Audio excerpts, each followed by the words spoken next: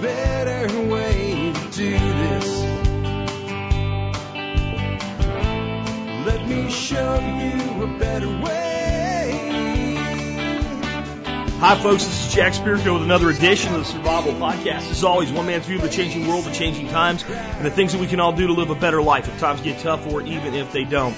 Today is Friday, June the 8th, 2012. This is episode 918, and it's Friday. You know what that means? On Friday, the show is all about you, the audience.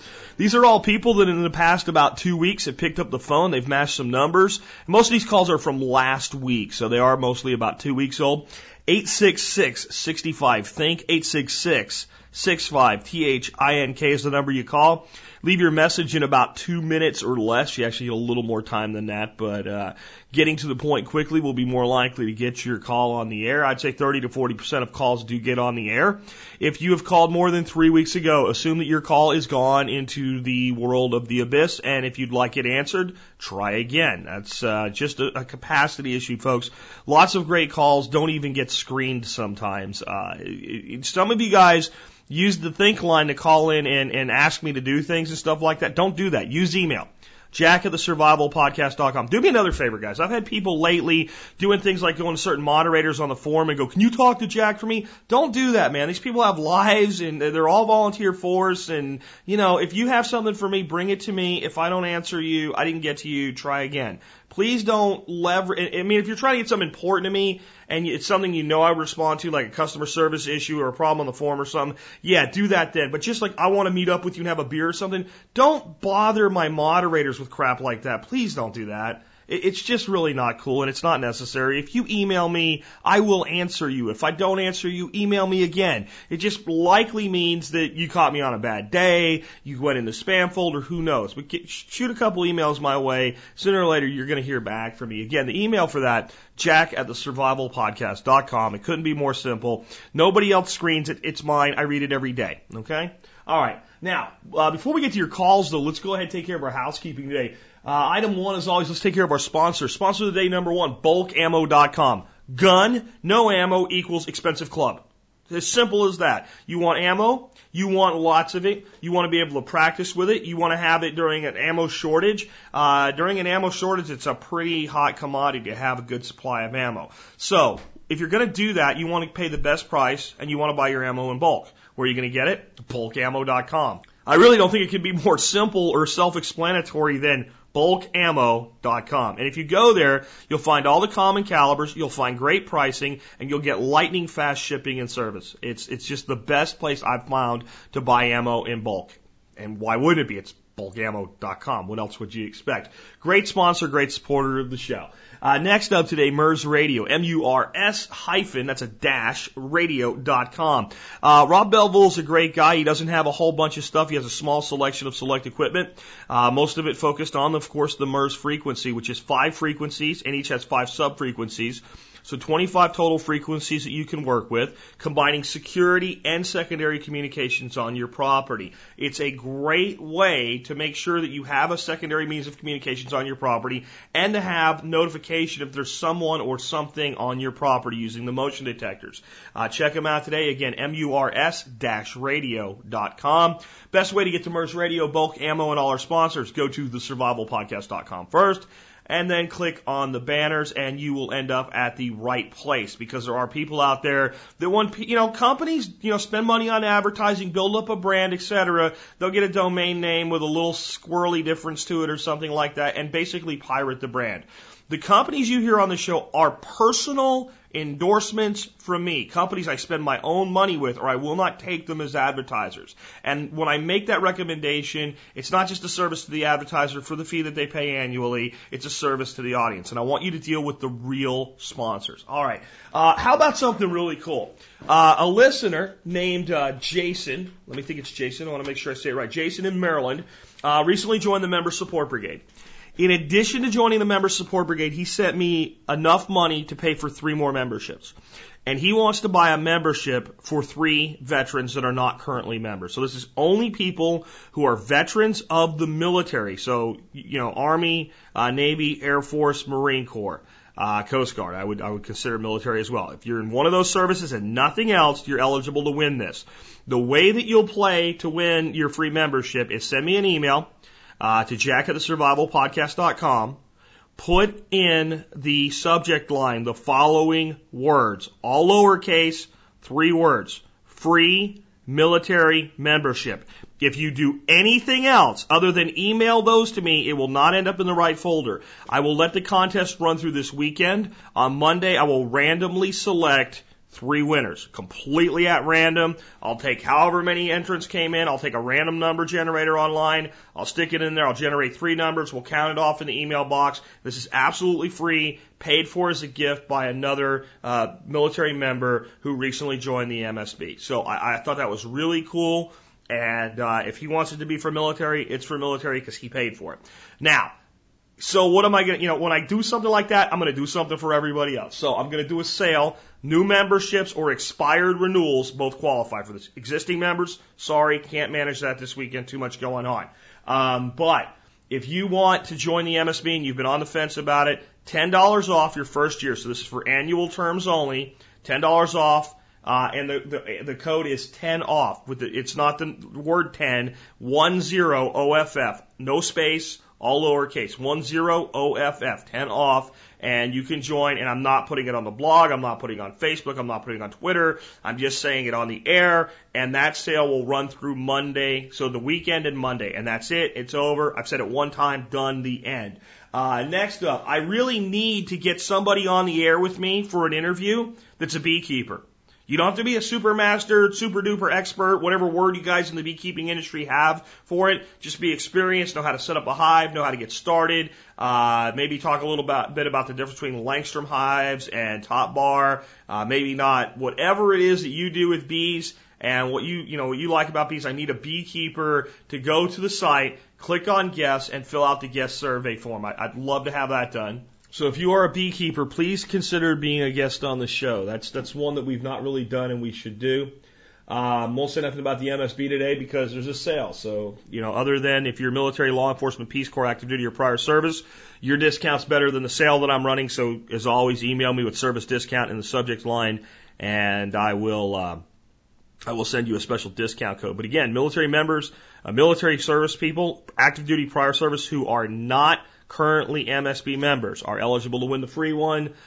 Send that in to me, jack@thesurvivalpodcast.com, and I will announce the winners on Monday by first name only. Again, the guy that's doing that, really cool guy, Jason in Maryland, thank you for recognizing the service of our troops. With that, housekeeping wrapped up, let's go ahead and take first call of the day. Hey, Jack, Sean in Connecticut again. Hey, I want to get your point of view on something from a libertarian's point of view. There's a movement in my town among the older population in town to try to change the way property taxes work and introduce 2 separate mill rates. One mill rate for people over 65 that wouldn't include funding the school system, and a separate mill rate for people under 65 that would fund the school. I personally think it seems like changing the rules in the middle of the game as somebody who's well under 65. And I don't like it. I wanted to get your point of view on it. Thanks. Bye. Well, when you ask a question that way, it really begs 2 different answers because you prefaced it with as a libertarian. So as a libertarian, I'm opposed to property tax in the first place, so I don't think anybody should be paying property tax in the first place. So I say, it doesn't really matter because nobody should be taxed on the ownership of their property. The end, done. I'm sorry. And you say, well, how are we going to pay for schools? How are we going to pay? Then you know what? The way that you fund those, if they're going to be publicly funded, is through sales tax. And I've said it over and over and over again.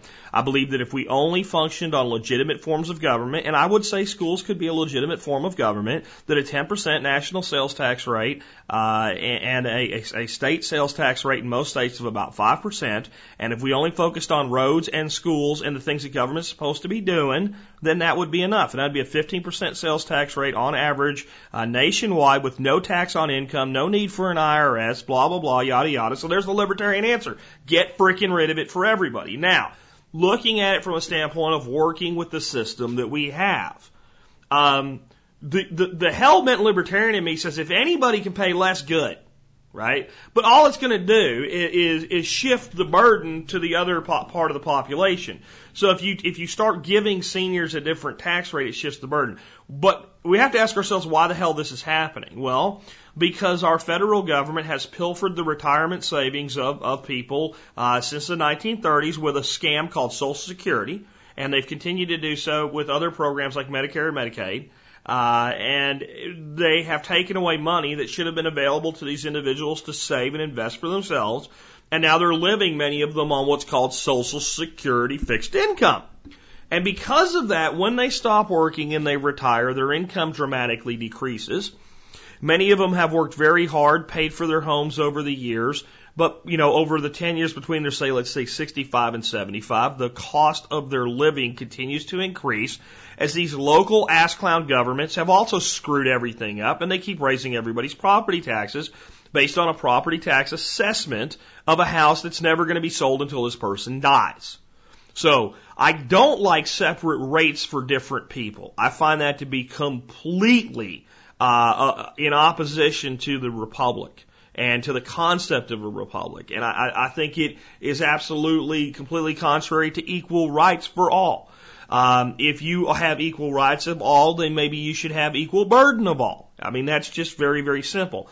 But there's a problem there. So what I'm actually in favor of is that everybody pays the same tax rate. I've seen this done in other municipalities, and I'll explain why it actually helps the community when I'm done, because some of you that are very libertarian may not like it. You've got to remember that my actual solution is no more property tax, period. Smaller government, only legitimate functions of government, funded through a sales tax. If the government wants more money, make the economy better, stupid, and we'll spend more money. And that's it. And that's all you get. And if you can't fund it with that, then we don't need it. Okay, so understand that before you hear my solution within the system. What I've seen other municipalities do, which seems a lot more fair, a lot more equitable, and a lot more reasonable, is that when a person turns 65, at that point, the assessed value of their property and their tax rate is locked.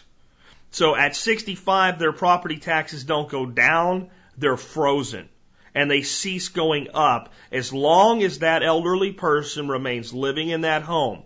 If they sell it to somebody else, it goes back to the same price of everybody else. If a person who is retirement age, 65 or older, moves into the community, so they're 70 years old, they don't get it locked at where the previous resident was. They get the current tax rate and tax assessment just like anybody else would, but it also locks.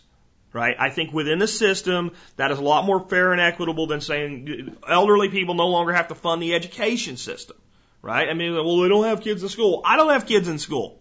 Okay? And I paid more money over my life so far than it cost to educate my one son. So that doesn't play ball with me if we're going to have a system like this.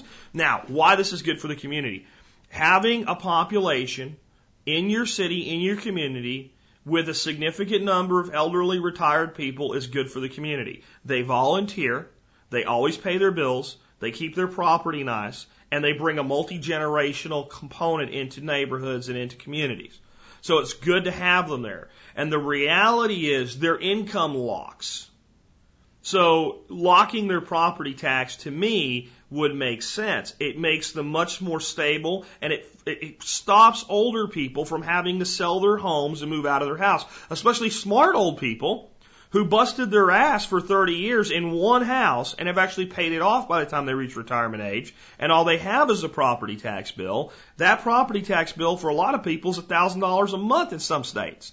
So I like that way better than what's being proposed. 2 separate mill rates? No.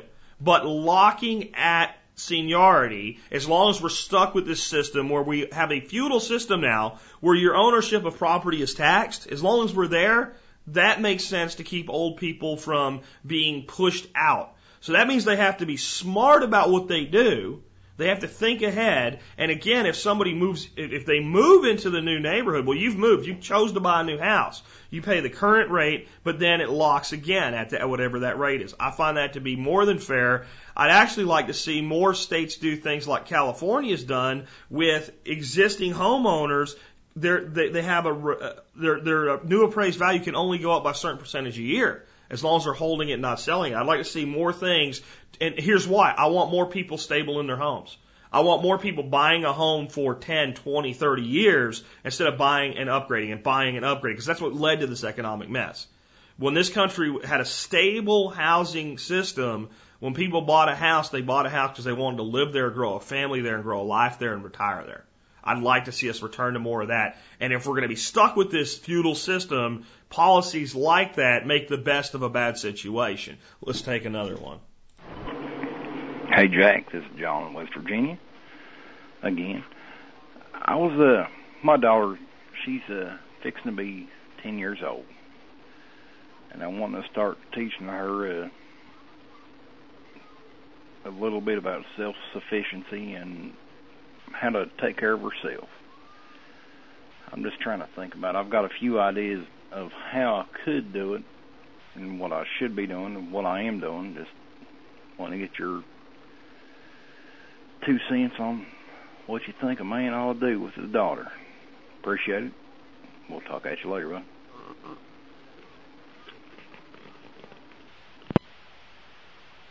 Well, I've just gotten my second question today. It's my second question with a 2-part answer, 2 distinctively different answers because of the way that our good friend John there in West Virginia finished it. What should a man be doing with his daughters? I'm going to start out with that.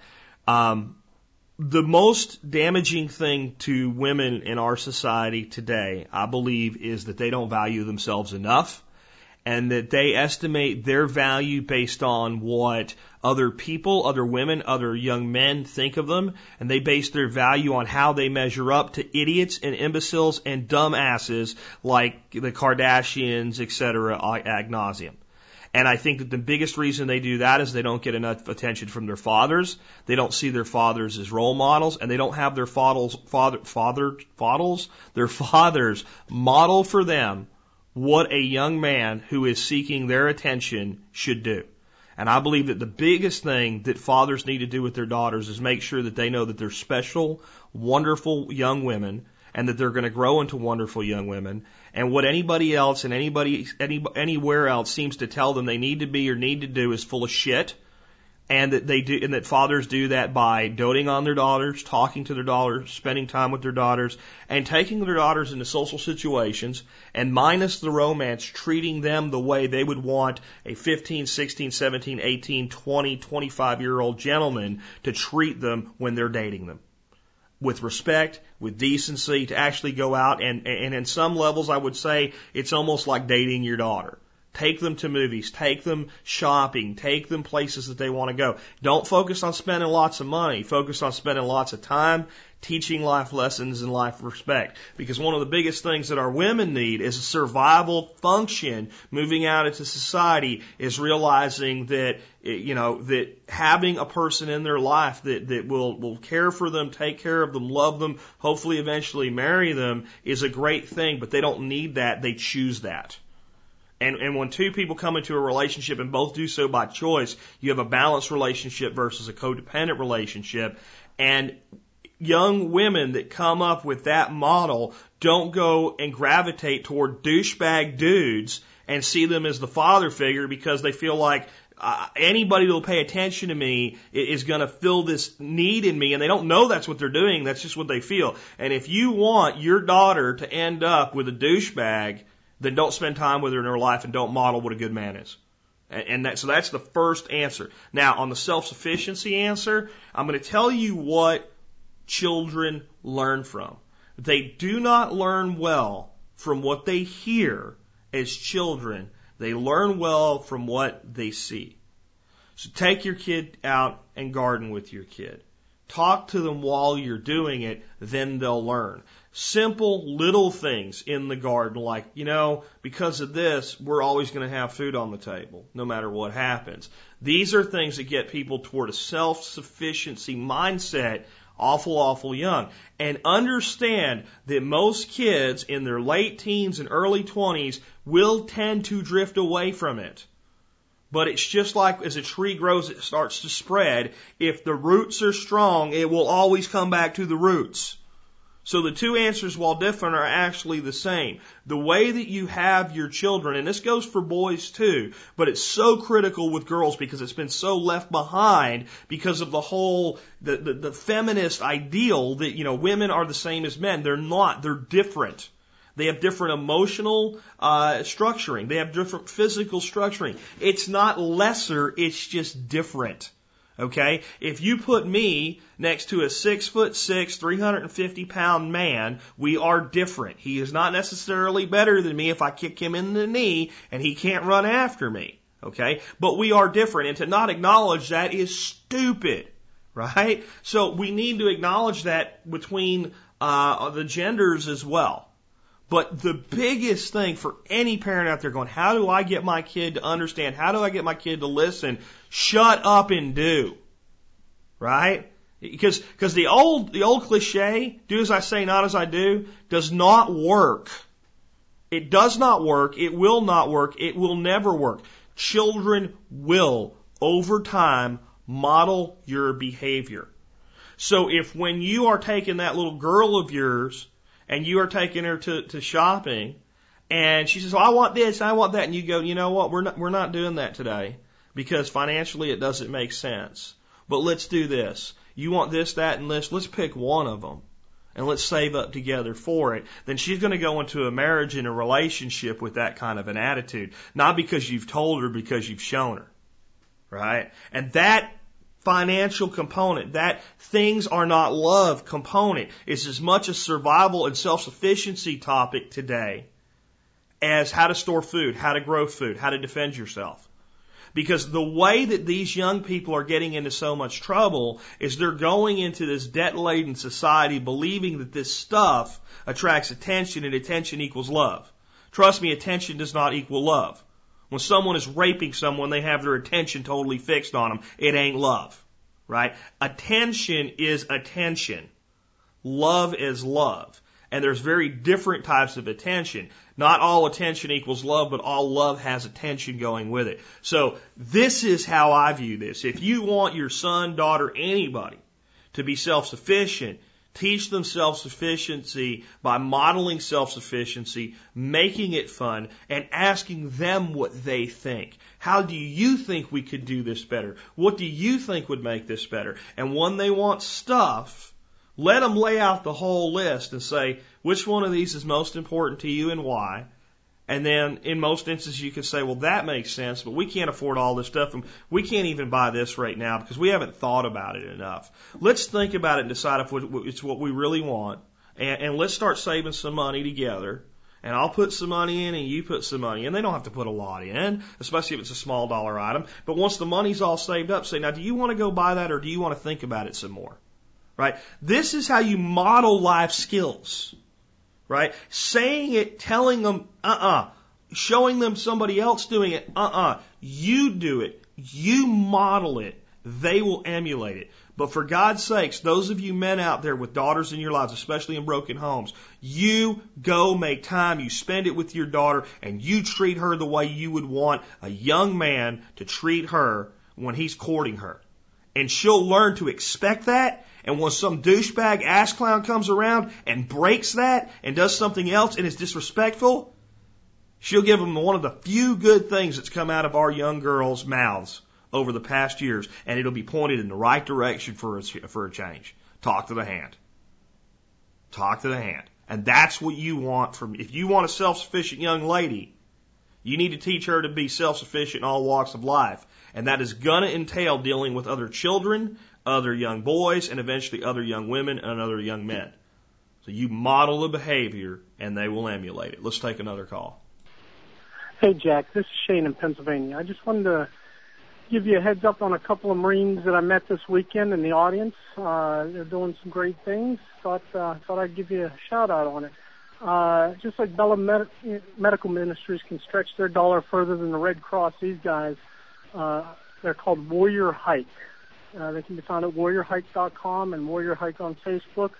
They're hiking the Appalachian Trail to provide grants for adaptive vehicles for veterans that have been wounded. Really should check them out. I spent 2 days hiking with them in Pennsylvania.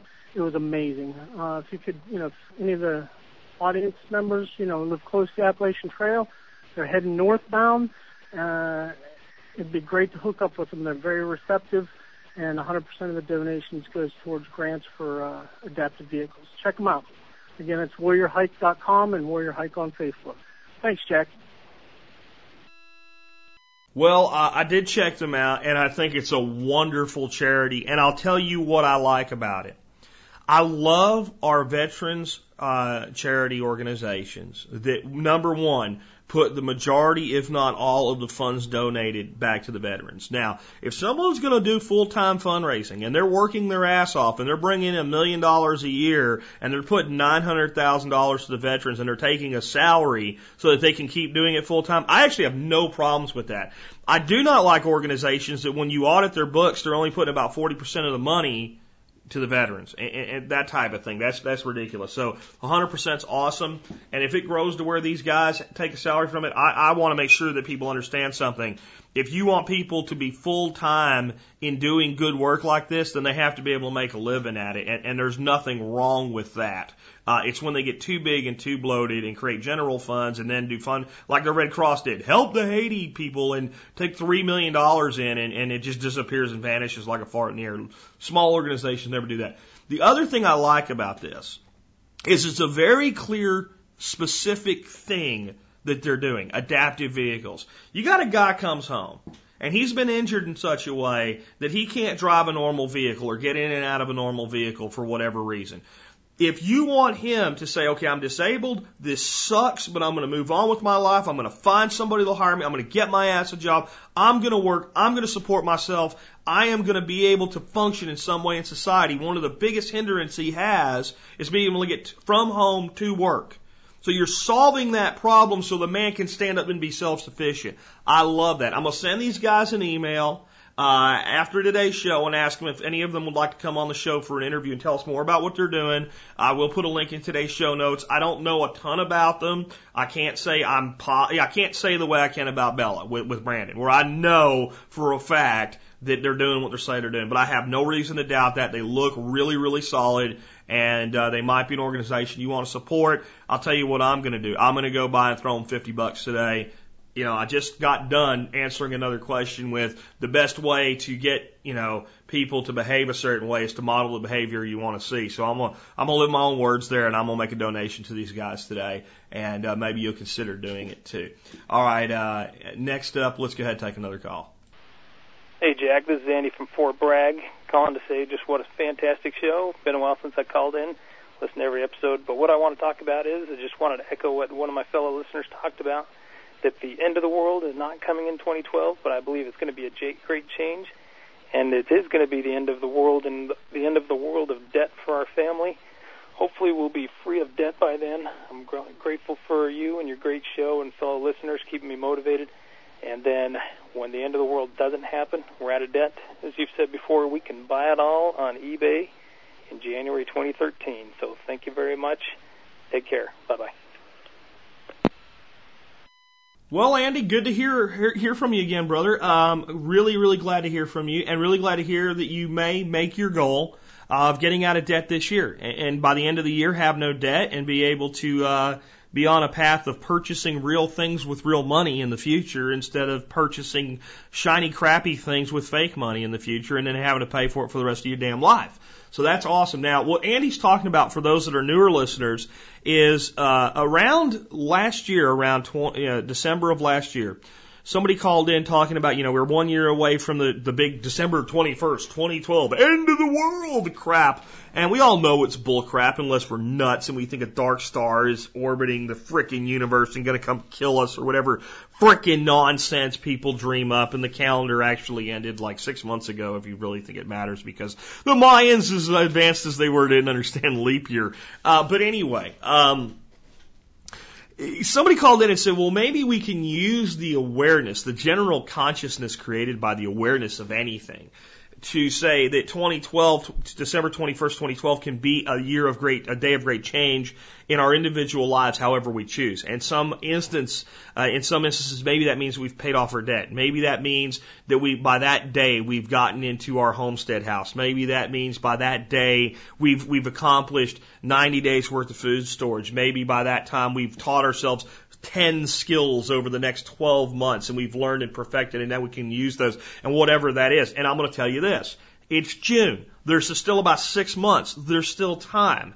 If you want December 21st, 2012 to actually mean something, set some goals to attain by that date and do them. And on that day, when the sun stops in the sky, like it will, because that's astrologically what happens, and it'll stay down there for 3 days, and on the 25th it'll raise 1 degree, and you can let that mean whatever you want, but astrologically speaking, that's what happens. That day, that winter solstice, can be a day of great change for you, and you get to pick what it means and how it happens, and you have to actually commit to do something. The actual occurrence doesn't mean a damn thing. It's your choice that matters, and that's a big lesson to learn in self-sufficiency, self-reliance, and individual liberty. Nothing else anybody does is going to have the effect that you deciding that you're going to do something and you make it happen will. So great call, Andy. Thank you. Let's take another call.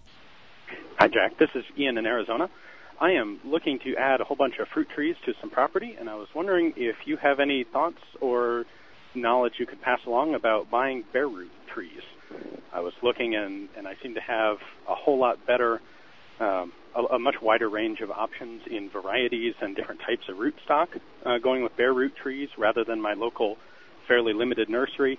And the prices are also a whole lot better, on the order of $2 to $5 per tree instead of $25 to $30. So I've planted a couple regular nursery trees, and they're doing well so far, but I want to add a whole bunch, and I want to add some specific varieties, like some specific varieties of apple for cider making, things that I just can't get from the local nursery. So I'm thinking bare root trees sound like the way to go. I'm wondering if you know anything about them or maybe have a better idea. Thanks for the show. That's a question I'm now more experienced with and better ready to answer for you than any other time in my life, because I just planted over 30 bare root trees this spring. All of them came from Rain Tree Nursery. All of them but one survived. One is kind of peaked right now, but I think that is a mistake that I made, that I'm not sure exactly what happened. But I think I got some on some of the compost that I put in the hole. I think it got contaminated with something. I think it got a little bit of diesel fuel mixed in with it from a can that was in the back of my truck, and I didn't realize it until it was too late. But it does. That one looks like it's going to get through. There's another one that just didn't make it. And I think that whenever you plant 30 or 40 trees, the odds that one might not make it are there. And it is a very harsh environment that I'm growing them in. But this is what I would tell you after this experience. I would not buy them anytime other than early spring, period. Or maybe late winter. That I would target, March, April, February, March, April, maybe the beginning of May. And I would set that as the time I'm going to do it. The next thing that I would advise you to do, know where every single tree is going to go before you order them, especially if you're ordering a lot of them, and dig all your freaking holes before you place your order. You can estimate the hole size fairly easily, but I would go out, and if you dig too big a hole, you can always throw some dirt back in it. I'll put it to you that way. With all the rock and the pick action that I had to do, and I mean, it was tough to get those trees in the ground fast enough, because when they're sent to you, they're generally sent in a dormant state. They've been kept cold, and as soon as they're not kept cold anymore, they have a tendency to want to break dormancy. So that's another thing. I would set up and have an area that's shaded as often as possible. I would keep your root balls wet. I would even consider possibly getting a couple buckets with some water in it. And as you start to pull them, they'll usually ship them to you if you ordered 30, 40 trees in one big bundle. And they'll have a huge bunch of shredded paper in there that's all wet. And as you start pulling them out, eventually you get to a point where like that whole little apparatus kind of falls apart on you, and you need to keep those roots wet. Right? I'll tell you what not to ever put on a bare root tree that I learned from Sepp Holzer is sawdust. As sawdust begins to dry out, it actually draws the moisture back out of the tree. Right? So don't use sawdust. Wet paper seems to be the shipping media of choice for companies like Rain Tree that know what they're doing. Otherwise, I think it's a great option. I think it's an absolutely great option. And one of the big things that you're not going to deal with when you do a bare root tree is you're not going to deal with root balls that have circling and girdling roots. If you plant a tree that comes out of a bucket, what you really need to do is soak those roots down and get all of the existing soil that's in that bucket out of there and find any roots that are already traveling in a circle and either straighten them out or prune them. Because what can happen with those trees is that root will grow underground, it'll stay in a circle, and it'll get thicker and bigger as the tree gets thicker and bigger. It'll send off all its laterals. Your tree looks beautiful. 3, 4, 5 years in, your tree is awesome. All of a sudden, your tree starts to look sick. And you're like, oh, what's wrong with my tree? So you fertilize it, and you prune it, and you mulch it, and you irrigate it, and it just gets sicker and sicker and sicker, and then it dies. And you go, I don't understand why my tree died. And then, you call a horticulturist in and they dig your tree up and they find this root that went all the way around your tree that stayed that way because you didn't straighten it out when you planted it when it was young, got big, and it basically strangled itself just below the soil line. Just like putting a wire around a tree and cutting through the cambium, and the tree strangled itself to death. So that's one thing you don't have to worry about with bare root trees. The shipping on them is much lower because you're not shipping all that weighted dirt. I ordered 30, I think it was 34 trees total. They came in a big square box, about 6 foot long and about 2 foot square. So it wasn't that expensive to ship. It came in all the way from Washington. But right time of year, dig your holes in advance, have everything ready to go, and go nuts with it. And follow the pruning advice. A lot of times they'll have extra branches and all. People are afraid to prune them down. Prune them back that first year. Let them focus on root growth that first year. Your second year, they really start to shape up for you. Anyway, let's take another call. You know what? I said earlier, too, that I would like to have a beekeeper on. I wouldn't mind having someone on that's really mastered the art of establishing and pruning trees. So if you are like a pruning master and you think we could come on the air and do a show on that, different pruning types and methodologies and things like that for different trees, that would be awesome. Let me know and fill out the guest form. We'll get you on. Let's take another call. Hi, Jack. This is Brady from Utah. Catching hugelkultur at a perfect time. I'm just enamored with the idea. Getting ready to put in a half-acre backyard. And my question, I've searched the forums. I can't find anything that directly answers this, and I've also searched online. I have a cabinet shop. We build custom cabinet doors, and I've got basically an infinite supply of, call it 1/8" by 8-foot strips, and then also about 3 inches by 4 to 5 inch chunks of mainly alder, a lot of maple, oak, cherry, a little bit of walnut. I know walnut's not great for plants. So my question is, can I use that stuff, just piles of that, instead of just, brush and shrubs and tree stumps like is more common? The moisture content on my stuff's about 7% right now going into it. What kind of effect would that have in trying to design a system like this? I appreciate any help you can give me. Thanks. Okay, I'm not in love with the size, especially the smaller pieces, but it'll work. It'll work just fine. And this guy called back the next day and gave me very specific ratios. It's X% alder, X%, oak, and here's the wood is wood is wood is wood. As long as it's not like locust, right? Or maybe red cedar, I don't care what kind of wood it is.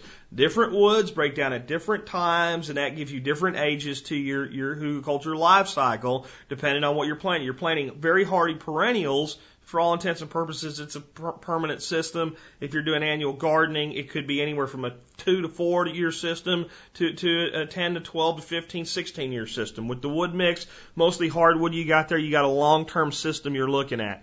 There's a couple things I'd be careful of. One, don't overwood it, right? Don't end up with like this pile of wood that's like 6 feet tall and you only got 6 inches of cover on it, right? You want to have a good amount of cover. I want about 1 foot of cover minimum everywhere over the wood. And that means some areas it's going to be like if we're using a hilled mound, then out toward the edges it might be significantly more. But I'd like to get at least 10 inches, but closer to a foot of cover over my wood. If you're burying it in the ground, that usually happens anyway. Whatever you dig out, you take to the side, you put it in the ground, and you hill it back up. So that takes care of it. And that's one thing. Also tying in with yesterday's show, understand if you live in Utah and you put in a hugelkultur bed, it's going to take a lot longer because it's not as wet of a climate as it is in the East Coast for that wood to start to actually rot and sponge up. It also, if you put it in right now, and this isn't your time of the year where you get a lot of rain, it isn't going to do diddly crap year one anyway, but it's not going to do nothing, right? The moisture content of the wood doesn't freaking matter. It doesn't matter because it's not the wood's existing moisture that does anything. It's as the wood begins to decay and it sponges up, it takes in moisture, and that moisture has to be available. So you're going to get the most of your moisture uptake in your spring as you get your snow melt out there and your spring rains. So in your first year after construction, and in your climate it might be 2 years, you need to water the hell out of it. You need to make plans for irrigation initially until that thing starts to break down and gets charged up. My only caveat with when I say wood is if there is any preservatives or things like that on the wood, I would not use it. Like copper sulfate or anything like that, I would not use it. I'm not even that worried about the toxicology of it. What I'm telling you is the wood ain't gonna break down. Right? So if it's untreated wood, I don't care where it comes from, and unless it's something like with a very antifungal, anti-breakdown thing where it's going to, you put a locust pole up for a fence post, it'll last 100 years. And I mean, 100 years, the part that's in the ground will last too. So obviously black walnut, black locust, red cedar, those are the ones maybe I would avoid. Anything else, just use it. The smaller pieces, in many instances, I'd say would be a detriment. It's not going to last as long. It's going to break down faster than having this big hunks of log in there. But in your dry climate, that might actually be an advantage because you're going to have less breakdown.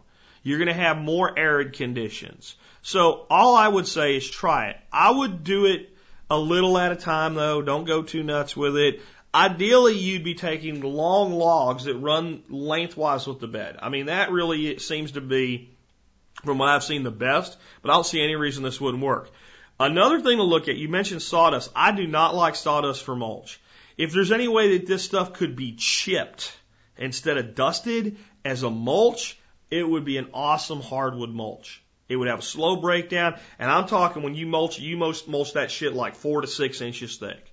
You do that, and you've got an awesome mulch there. Sawdust, I don't like. It gets bound and matted up. When you want to use wood chips, you want different sizes, and you don't dig wood chips in. They lay on top of the ground, and that is all.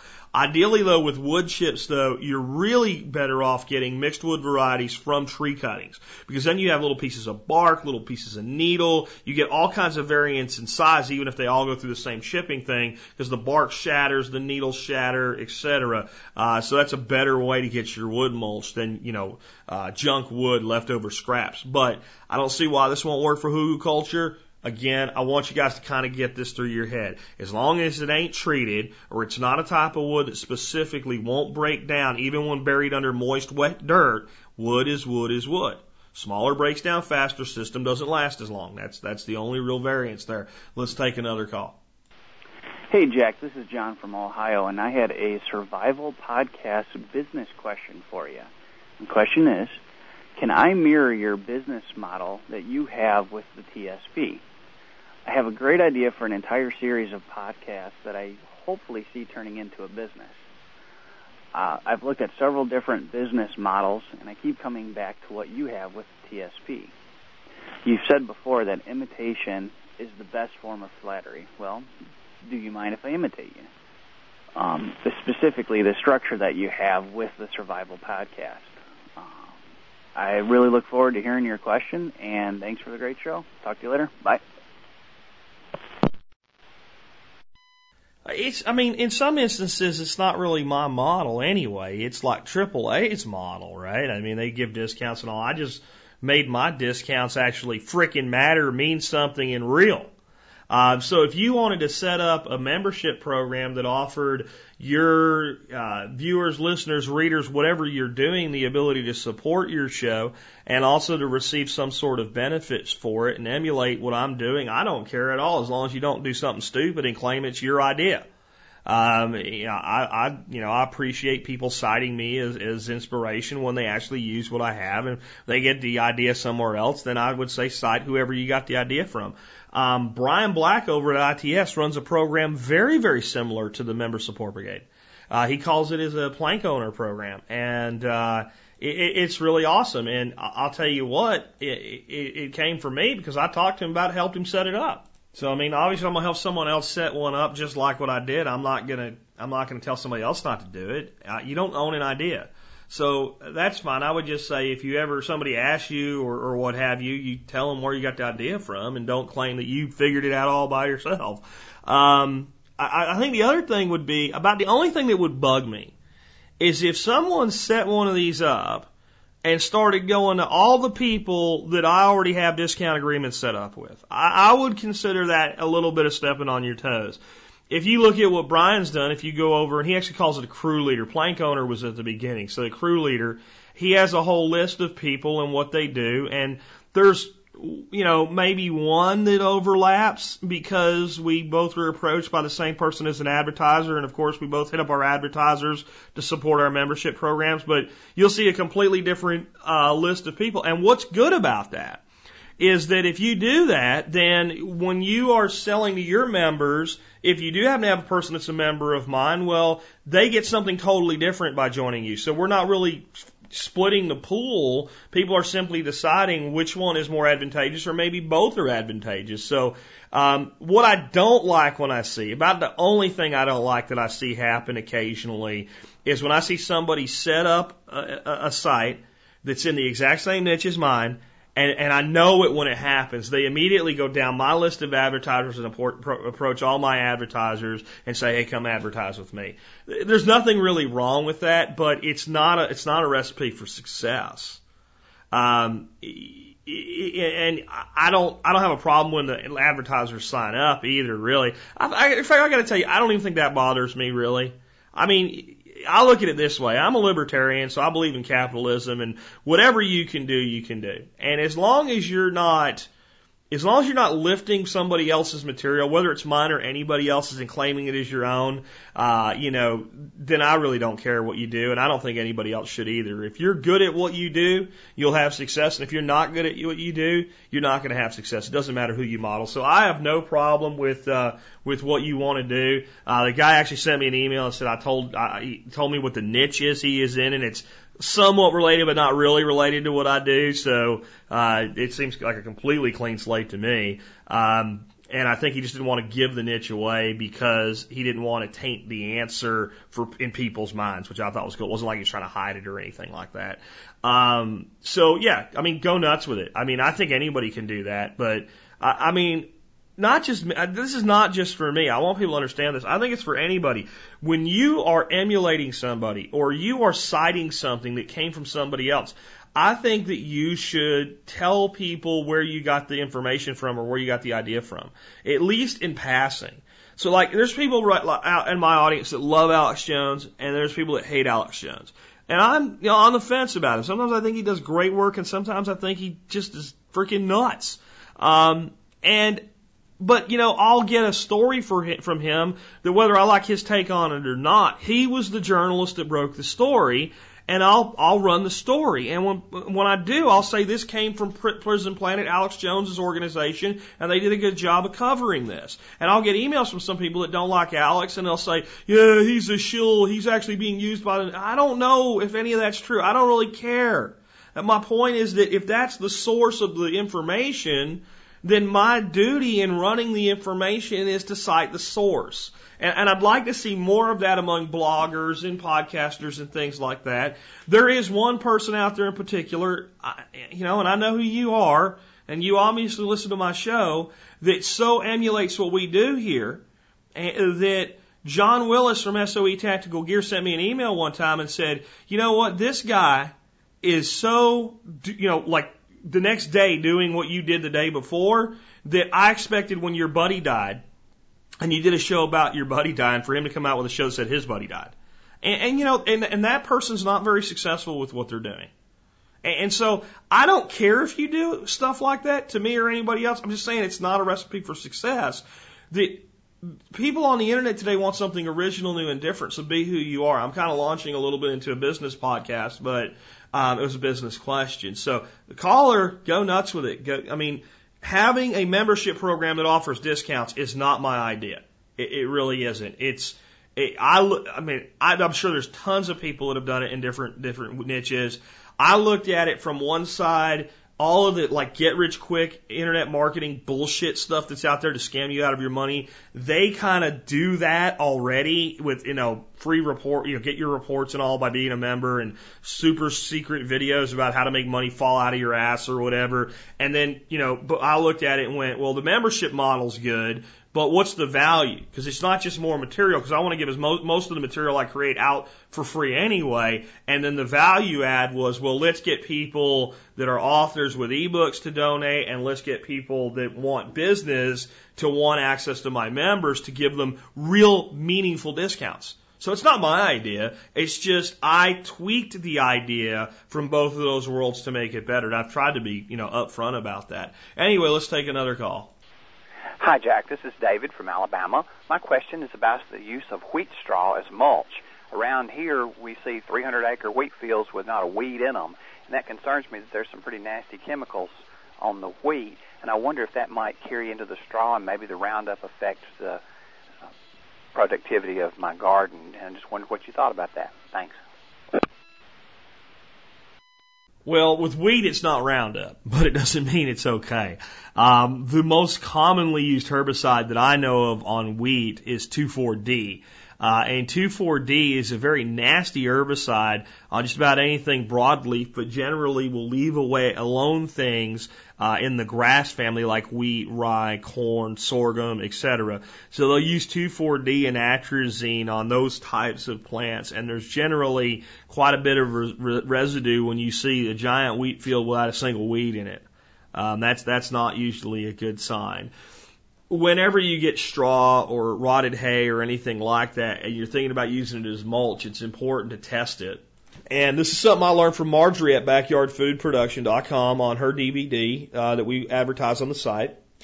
And basically what you do is get a big bundle of that straw, shove it into a 5-gallon bucket, and fill that bucket up with water. And keep topping it off and keep that bucket full of water. Get yourself another bucket or 3. In each bucket, put in some dirt, some good clean potting soil is not going to have any problems. And do about 3 buckets like this, and plant 2 of them, plant all 3 of them the same. Water 1 bucket with water from some other source, and water the other 2 buckets with the water that was been soaking in your straw and hay. And again, beans or peas, something like that, some type of legume. They're most sensitive to herbicide. And if both of your buckets that you're watering with the straw water have a lot of problems and the bean or pea doesn't grow well or dies or whatever, and plant quite a few, because every once in a while, if you plant one, sometimes a seed just throws you a runt plant. So plant, 5, 10 plants in each pot. And if there's a dramatic difference between the ones being watered with the water from the straw and the ones being watered with just another water source, and it's a negative difference in favor of the straw, don't use it. I mean, that's the easiest way. Now, things like 2,4-D and atrazine do break down over time, but they can be quite persistent. They can have half-lives as long as 5 to 7 years. So if you've done this already and you've had problems, the key is to stop bringing in the contaminated stuff and just keep doing good practices, and eventually it will pass. But it's the only way that I know to test it from an unknown source. But when you're in farm country and you're looking at miles and miles and miles of wheat or barley or anything like that, and when you look out there and it's growing, there ain't nothing green except the wheat or the barley or what have you, you almost 100% know for a fact that's what's going on. And they actually spray that stuff while it's standing. A lot of times what they'll do is they'll till the field, they'll spray it, they'll plant it, and when it's in what they call its dough stage, they'll spray it again, and then they'll wait until harvest. Sometimes they even spray it with things specifically to kill it, so it'll dry at a time, so it all dries at the same time, so it can be all harvested at the same time. So I have a real problem with straw and hay off of conventional ag in any situation, because it's almost universal that they're all doing it. So if I have it from an unknown source, that's how I would test it. And it's why I prefer wood mulch to straw mulch. Because when I get wood mulch, and I'm getting stuff cut off of trees and everything from varied sources, there can be, with, people using Roundup and other herbicides in their lawns and all, some issues with it, but it's a very varied source, and I'm getting stuff off of treetops and all, and only so much is that going to get up there before it starts to adversely affect the tree. And I also think probably one of the best sources is going to be your stuff that's done by like highway crews and stuff like that. It's cut out in the middle of nowhere. A lot of times they do spray the edge of the roads, but that's gotten to be less and less in the outer reaching areas because they can't afford it. It's less expensive to send somebody there 3 times a year and just cut whatever's there and leave it there than try to turn it into, like, because herbicide, realize that the main reason that people spray herbicides, other than in urban environments where they don't want to come through sidewalk cracks, is it's not they don't want anything to grow there, they only want certain things to grow there. So these people that are managing like county roads and stuff like that, they don't really give a damn what's growing on the side of the road, as long as it's not causing problems, as long as something's growing on the side of the road. So that stuff from your contractors that are out there trimming those overhanging branches, overhanging the roads, trimming them off the power lines and stuff like that, you get wood mulch like that, generally speaking, you're going to be good to go. Let's take another call. Hey, Jack, this is Tom from Roanoke, Virginia. I just have a quick ammunition storage question. I know you said in the past that for oxygen absorbers, you could use one of those hand warmers or foot warmers like they sell at Walmart. Basically, that would just, as it oxidizes, remove the oxygen from the container. What I want to know is if I use military-grade 30 and 50 caliber ammunition storage boxes with the rubber seal, can I use one of those hand or foot warmers in there as an O2 absorber, or would I have to be concerned about whether or not the small amount of heat generated could somehow degrade the ammunition?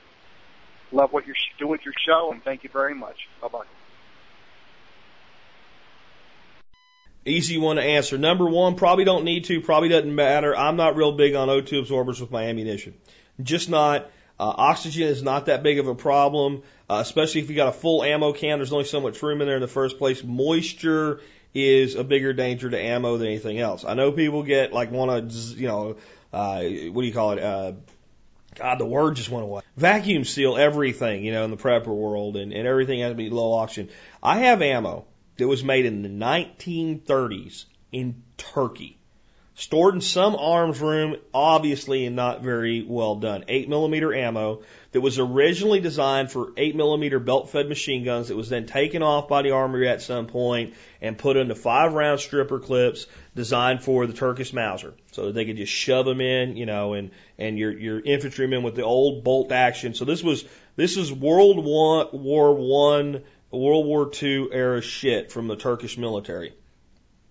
And it was designed for these Mausers that were made in the 1890s that fired some 7.7 weird round that doesn't exist anymore. And in the 1930s, these Turkey wanted to enter the war effort, was worried about World War II, and didn't have a lot of money, so they took these old Mausers and sent them to Germany, had them rebarreled, and then took some of this machine gun ammo and set it aside for infantry use and put it in there's 5 pockets and 10 rounds, 2 stripper clips in each pocket, and these old crappy looking cotton bandoliers with these corroded buttons on them. And some of this ammo is so bad that it's the brass cases have degraded from the corrosive powder that's in them, to where you can take a round out and you can wiggle the bullet and you can pull the full metal jacketed bullet out of the cartridge with your fingers. Some of it that didn't happen to. The stuff that it didn't happen to, I have one of them old Turkish Mausers, and I take it out once in a while and shoot it, and I got this ammo for I don't know, it was dirt cheap a while ago. They were dumping this stuff on the market. I still have it sitting in a Foot Locker, just sitting there. And I have had not a single misfire out of this old crappy ass, corroded looking, shitty ammo. So, if you've got new factory military ammo with smokeless powder sealed in an ammo can, you probably don't even need to worry about it. So that's the one side of the answer. The other side of the answer, though, is if you want to do it, do it. There's nowhere near enough heat in there to damage anything. And understand that heat thing and your O2 absorber are the exact same thing. It's not a substitution. It is the same thing. They work the same way. There's iron filings and an oxidation accelerant in there that accelerates the speed at which the iron filings will rust. If you put iron filings somewhere, they will rust over time. If you put them with a rust accelerant, they'll rust a lot faster. As soon as they're exposed to oxygen, they'll start to rust real quickly. When iron rusts, it gives off heat. If you take one of them little O2 absorbers that you buy from, a place where they sell them, like a food storage place or whatever, you take them out of their sealed container and you hold it in your hand, it'll warm up just like a hand warmer. It's the same thing.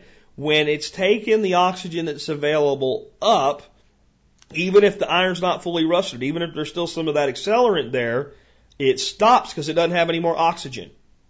So it's just not a concern, but you probably don't need to do it. And I had another question about ammo storage and O2 absorbers and all this. So I just took this one because it makes a broader point that the hand warmers are not a substitute. They're the same thing.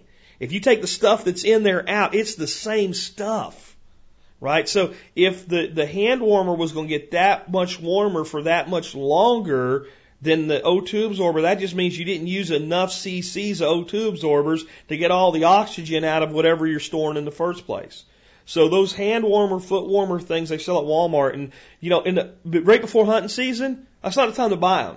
They'll actually end up kind of costing you more in most instances. But toward the end of hunting season, when they start to bring the stuff in for spring, and they put all that crap on clearance, you can get those things for dirt cheap.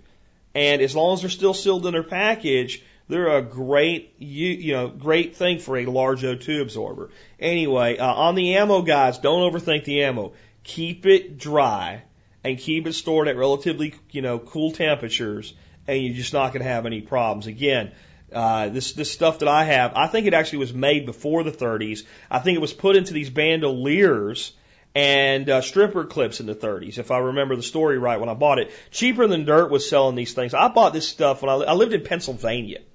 All right, so we're going over 12 years ago now, and I had the gun out just the other day, and I fired some rounds in it, and they fired just fine. So all I can say is I don't overstress ammo storage at all. Let's take another one. Hi, Jack. This is Eric from the cornfields of Indiana. I got a kind of paleo question for you, I guess you could say. You might even have to refer to this maybe on your expert council. But the question is, if our bodies can pretty much burn two types of energy, either sugar or fat, and that's why we should, drop the low carb or drop all carbs and then go on to fat primarily, and moderate protein is what I've heard from many different sources. The question is then, are we only eating vegetables for nutrients? And once that's done, do we just eliminate by waste the rest of it? Or is there something else we get from vegetables? Because under the explanation I've heard from, say, Dr. Norika Gaudas and other doctors, that we either burn sugar or fat, well, vegetables don't really fit into either one of those. So, but obviously, we need the other nutrients, vitamin A, vitamin C, vitamin D, vitamin E, So I was kind of curious as to what the answer is to that, and maybe get a little better explanation of how that all works out. If you can, I'd appreciate it. Have a great one. Keep up the great work, Jack. Bye. I don't really have an expert council member that could answer that. I think Rob Wolf would be the best for it, and I think he's too busy to do that for us. But I'll answer it based on my understanding of things and my view over the years of researching this stuff. And again, even though I jumped on the paleo thing about a little over a year ago now, and I have had great results with it, my history with the concept of a high-fat, moderate-protein, low-carbohydrate diet It goes all the way back to the 90s. And the first time that I ever did that, I felt great. And it was corporate lifestyle and client entertainment and all these fancy restaurants in Manhattan that took me away from it. And then it was corporate misery toward the end that had me eating garbage I knew better to eat, that made me the guy that was way too heavy. So I do have a long history of studying the medical basis of this, the science and the chemistry behind it. And the problem with the question, and why I say it's well, sort of, kind of is the answer, is that it assumes that vegetables don't have any carbohydrates. What they have in most instances, when we're talking about things like peppers and cauliflower and broccoli and celery, is a very small amount. So, for instance, let's say we look at something like broccoli. If we look at broccoli and we say about 3.5 ounces of it in raw form, it only has about 33 calories. But those calories are primarily carbohydrate. It has about 1.8 grams of carbohydrate. So there is some carbohydrate there. If we look at something like green pepper, we have about 15 calories in 3.5 ounces and 2.6 are carbohydrates. So there is some caloric input there. There is some carbohydrate input there, and that's okay because it's very moderate compared to me putting that some 3 ounces of broccoli and 3 ounces of peppers in a green salad alongside a juicy piece of ribeye or pork or chicken or something like that. So it's a moderate input, but most of the caloric input from vegetables is carbohydrate based. If we look at something like a potato, which is off the thing, we look at like 75 on a white potato, 75 calories was 17 grams of carbohydrate. So that's why it's kind of a moderation to almost never food, white potato in the paleo lifestyle. When I look at sweet potato, which goes on the in moderation list, then we're going to say if we eat 115 calories of sweet potato, we're only getting 28 grams of carbs. So it's something I don't want to eat a lot of every day, but that's why it's on the moderate list. So there's some carbohydrate input there. There's also some protein from this stuff as well. But yes, the primary concept with our vegetables is they're a nutrient source. So your caloric intake is primarily from meats, and then your nutrients come a lot from seeds and vegetables as well as from meats. There's a lot of nutrient in meat as well. It's very nutrient dense food. But yeah, that's kind of the thing there. Now, the other thing that you're getting when you eat vegetables is fiber, bulk. Now, there's varying differences on whether or not this is a good thing. Dr. Greg Ellis, who I have a lot of respect for, but I disagree with on this, thinks that fiber is bad. That fiber is something your body's not designed to digest, so why the hell are you eating it? The fact that you don't digest it and it is eliminated, in the concept that if you only ate meat, you wouldn't be able to take a dump, is just ridiculous. We have Eskimos that live the entire winter on nothing but whale meat and whale fat, and they're able to handle that function of their body. So this thing that we need fiber to be able to go to the bathroom is just stupid. But I think that if humans evolved eating this type of a diet, then it's probably good things to be eating. And it does give you a feeling of fullness, and when coupled with meat and fat, you're good to go. Now, the other thing to understand when you say the body can only burn sugar or fat is that means that protein is converted to sugar, and carbohydrate is converted from complex sugars to simple sugars. So when your food comes into your body, and this is biochemistry. I don't care if you're a vegan. I don't care if you think meat is bad. I don't care if you think high fat is bad. What I'm about to tell you, we've just left Jack opinion to going to Jack telling you fact based on biochemistry and medical fact. When you consume any food, that is the two choices in which your body can burn it. If you eat fat, your body will not turn that fat into sugar and then burn it, and it will not take that fat and store it in its current form. It will burn the fat as it is, as fuel. That's how the body works. If you eat protein, your body will take the protein and break it down and from it derive carbohydrate sugars, basically simple sugars by the time it's all over with, at a ratio of about 60%. So if you eat 100 grams of protein, your body will end up with about 60 grams of sugar out of it. If you eat 100 grams of fat, your body will end up with 100 grams of fat used as fuel. Neither one's necessarily bad until we push the glucose level in the blood over a certain level. And when the insulin level comes up above 18 microliters per unit in your blood, I don't care how much of a caloric deficit you're running, the body's ability to burn its own fat reserves stops. Now, if you're running enough of a caloric deficit, you'll never get there. But if you're doing this crap where you're doing the dieting, you're counting your calories, and you're supposed to have 1,600 calories a day, and you're at 1,550, but you're pushing your microliters up above the 18 microliters of insulin due to sugar shock into the body because of high carbohydrate intake, because you're living on rice and beans the way your nutritionist told you to, your body will harvest its own protein to maintain its fat stores. Because it cannot, will not, does not burn fat now as soon as the blood sugar comes back below, if you're in caloric deficit, and that's why caloric deficit dieting will work to a degree. But when you're eating primarily fat as your primary intake, it's like putting gas on a fire. It burns it quickly and efficiently without a conversion process. Now, again, that's biochemistry. I know it's not what you've been told. I know it's not what you've been taught. I know that based on all of the crap in marketing out there that it's very hard to believe, but everybody that's tried it's gotten the same results. And we've had people that have literally gone onto this style of eating and have had problems that are severe. There's been documented cases of people diagnosed with MS that were having massive problems with it, because MS is something you manage, you don't cure, that have gone to a point now where the doctor looks at them and says, if I didn't already diagnose you with MS, I wouldn't be able to diagnose you today. Basically what they're saying is it's still there, but I can't find it. I can't find any symptoms of it. And not saying you're cured, but you're in basically a remission state. And we've had people, type 2 diabetics, the doctor says you don't need insulin anymore. In fact, stop, because you're going to hurt yourself with it.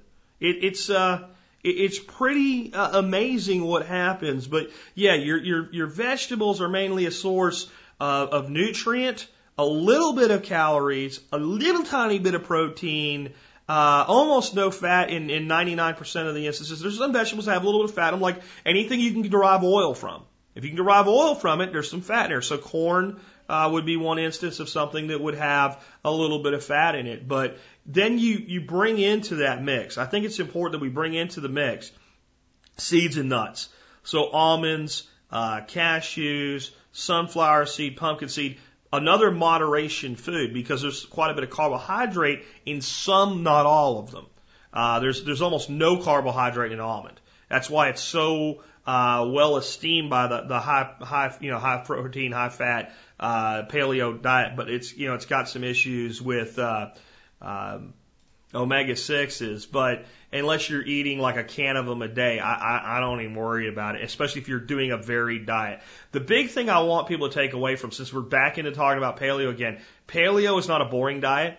Paleo is not a diet without a lot of variety in it. There's a very small group of foods we don't eat. Cereal grains, rice, white potatoes. I mean, that's it. And everything else, with certain moderation things here and there, is pretty much on the menu. So if you've been kicking it around, give it a shot. Let's take another call.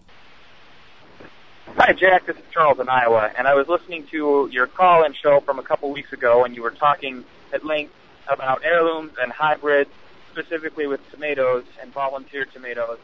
And it spurred a question for me, and I know you said you might do a whole show on hybrids and heirlooms, so feel free to use this just as something to address during that show. Don't feel obligated at all to play this call. But my question is just growing different varieties of the same fruit or vegetable in somewhat near each other in the garden, and the possibility of cross-pollination. So say you have two different heirloom varieties of tomato. Is there a rule of thumb about how far apart those need to be to prevent cross-pollination? I've heard you talk before about doing manual pollination. and closing up the flowers on certain kinds of plants. And to be frank, I don't want to be doing that in the interest of time. But I'm not that concerned. But just from a saving seed standpoint, is there a good separation distance for different varieties of plants that and a source of that information you could point us to? Thanks, Jeff. Well, it probably is about time for another show on seed saving. We're starting to get into the main gardening season. We'll be coming into a lot of harvest. A lot of people will want to saving seeds. So maybe I'll do a show next week specifically on seed saving. But I'd like to just give you a little bit of guidance. First of all, I'll publish a link today of a website with a page where you can get separation distances. And there are separation distances, and it depends on what you're growing. How far you need to isolate things based on what you're growing. But let's talk a little bit about what those distances are and why sometimes the hand pollinating method is the best method. When we look at something like a tomato, tomatoes are what you call a perfect flower, just like a pepper. And most things in the nightshade family are also a perfect flower. That means they get a tremendous amount of pollination from the plant that's directly next to them, if they're the same species, and from their own flowers. In fact, they can, the one flower can actually have a pollinator go in there and pollinate itself with itself. And it's usually a little bit better if we get some cross action between two different plants of the same species and the same variety, but so it has a relatively short isolation distance. So tomato, tomatillo, pepper, you're going to want to have isolation distances of about 30 feet to ensure that most of the fruit that you get is going to then reproduce true to type. If we move into something like squash, though, right? Because of the pollinators that pollinate squash, because there's less flowers, because they have a male and a female flower, and because they have such large flowers that are so attractive, and because they're not a perfect flower, again, male and female, there's a much greater potential for cross-pollination. So we generally look at USDA is telling us that we want our squash about a quarter mile apart from each other, and some people are saying as much as a half mile to ensure that we get viable seed that's going to reproduce true to type without hybridization between different types of squash. So with squash, there's four varieties. There's basically our pumpkins that are going to be our C. mixta. They're going to have like our butternut style squash or winter squash, C. moschata, C. pepo, which those are actually our general pumpkins, acorn squash, summer squash, and zucchini. And there's certain large pumpkins and large Hubbard squash, that are your C. maxima. And if we have a C. mixta and a C. maxima variety, and we can learn that when we buy our seeds by looking at them, we don't have to worry about cross-pollination there. If we have butternut squash and it's sitting next to summer squash like zucchini, we don't have too much to worry about. But if we have a butternut squash and we have a long neck pumpkin, those are both moschata, and they will cross-pollinate. So if we want to grow more than those two, if we want to grow two of the same varieties or two of the same species of squash, we have no choice but to hand pollinate. Now, we do not have to worry. A lot of people worry that, like, my squash will cross-pollinate and I'll get bad squash this year. In the F1 generation, the first cross, it's going to look the same, taste the same, be the same. It's if you save the seed, that second generation is going to be some sort of a hybrid. And then your third generation, you really don't know what you're going to get, right? So what we do in that instance is this hand pollination. I want you to understand how simple this is, though. You don't have to do it with all of them. You only have to do it with the ones you want to save seeds. And let's face it, if you save 2 or 3 winter squash for seeds, you've got tons of seeds. So all you do is look for a female flower. And you look for that female flower right when it's about to open. Grab a male flower, pull the petals off it, pull your female flower open, take the two parts of each flower, the stamen and the pistils, and just touch them together. I've even taken the male flower and just basically you can shove it right into the female flower and tape it together like that, so that they're just together, and tape it up so that no pollinators can get in there and that flower falls off. Well, doing that takes like a minute, maybe a minute and a half with the squash that you want to save seed from. So don't write it off, because some of the separation distances, you're going to be down to a point where you can't do it on your property. You can probably get 2 different tomatoes, 30 feet apart with things planted in between them without a lot of problems. But when we look at things like gourds, half a mile, garlic, 1 mile, fennel, half a mile, cucumbers, and there's most things in the cucurbit, squash, melon family, half a mile. Most people don't have a half a mile to separate them. Cilantro, half a mile. Corn, 2 miles. I mean, that's a long way. And corn will actually pollinate further than that. Now, your corn, there's some things we can do with corn that are really creative and simple. Corn, you've got your silk where your cobs are, and you've got your tassels where the pollen is, and the pollen has to get on the silk.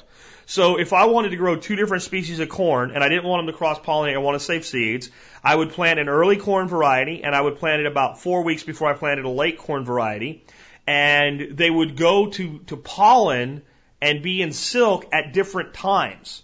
So we don't just have to separate our plants in space, we can also separate certain plants that go to the reproductive cycle, reproduce once, and then die. We can separate them in time. So, yeah, maybe I'll do a show on this next week. It's been a long time, and I think a lot of people are going to be wanting to do this.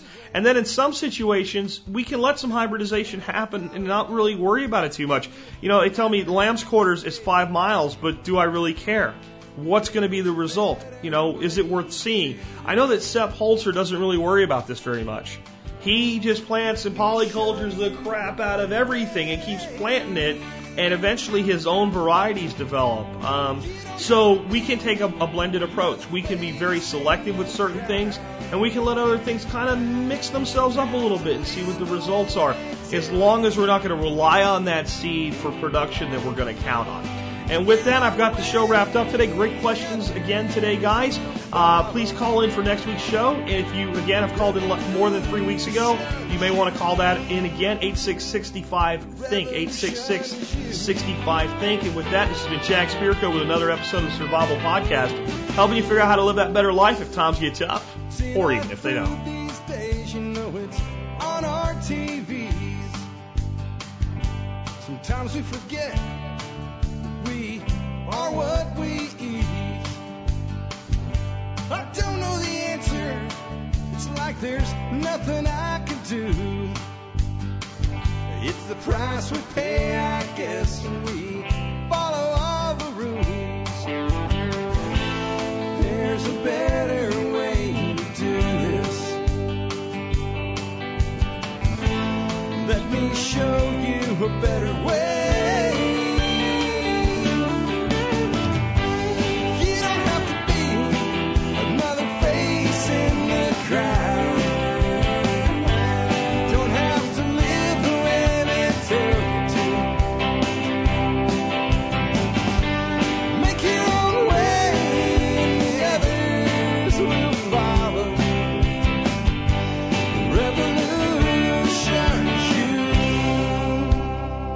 Revolution is you.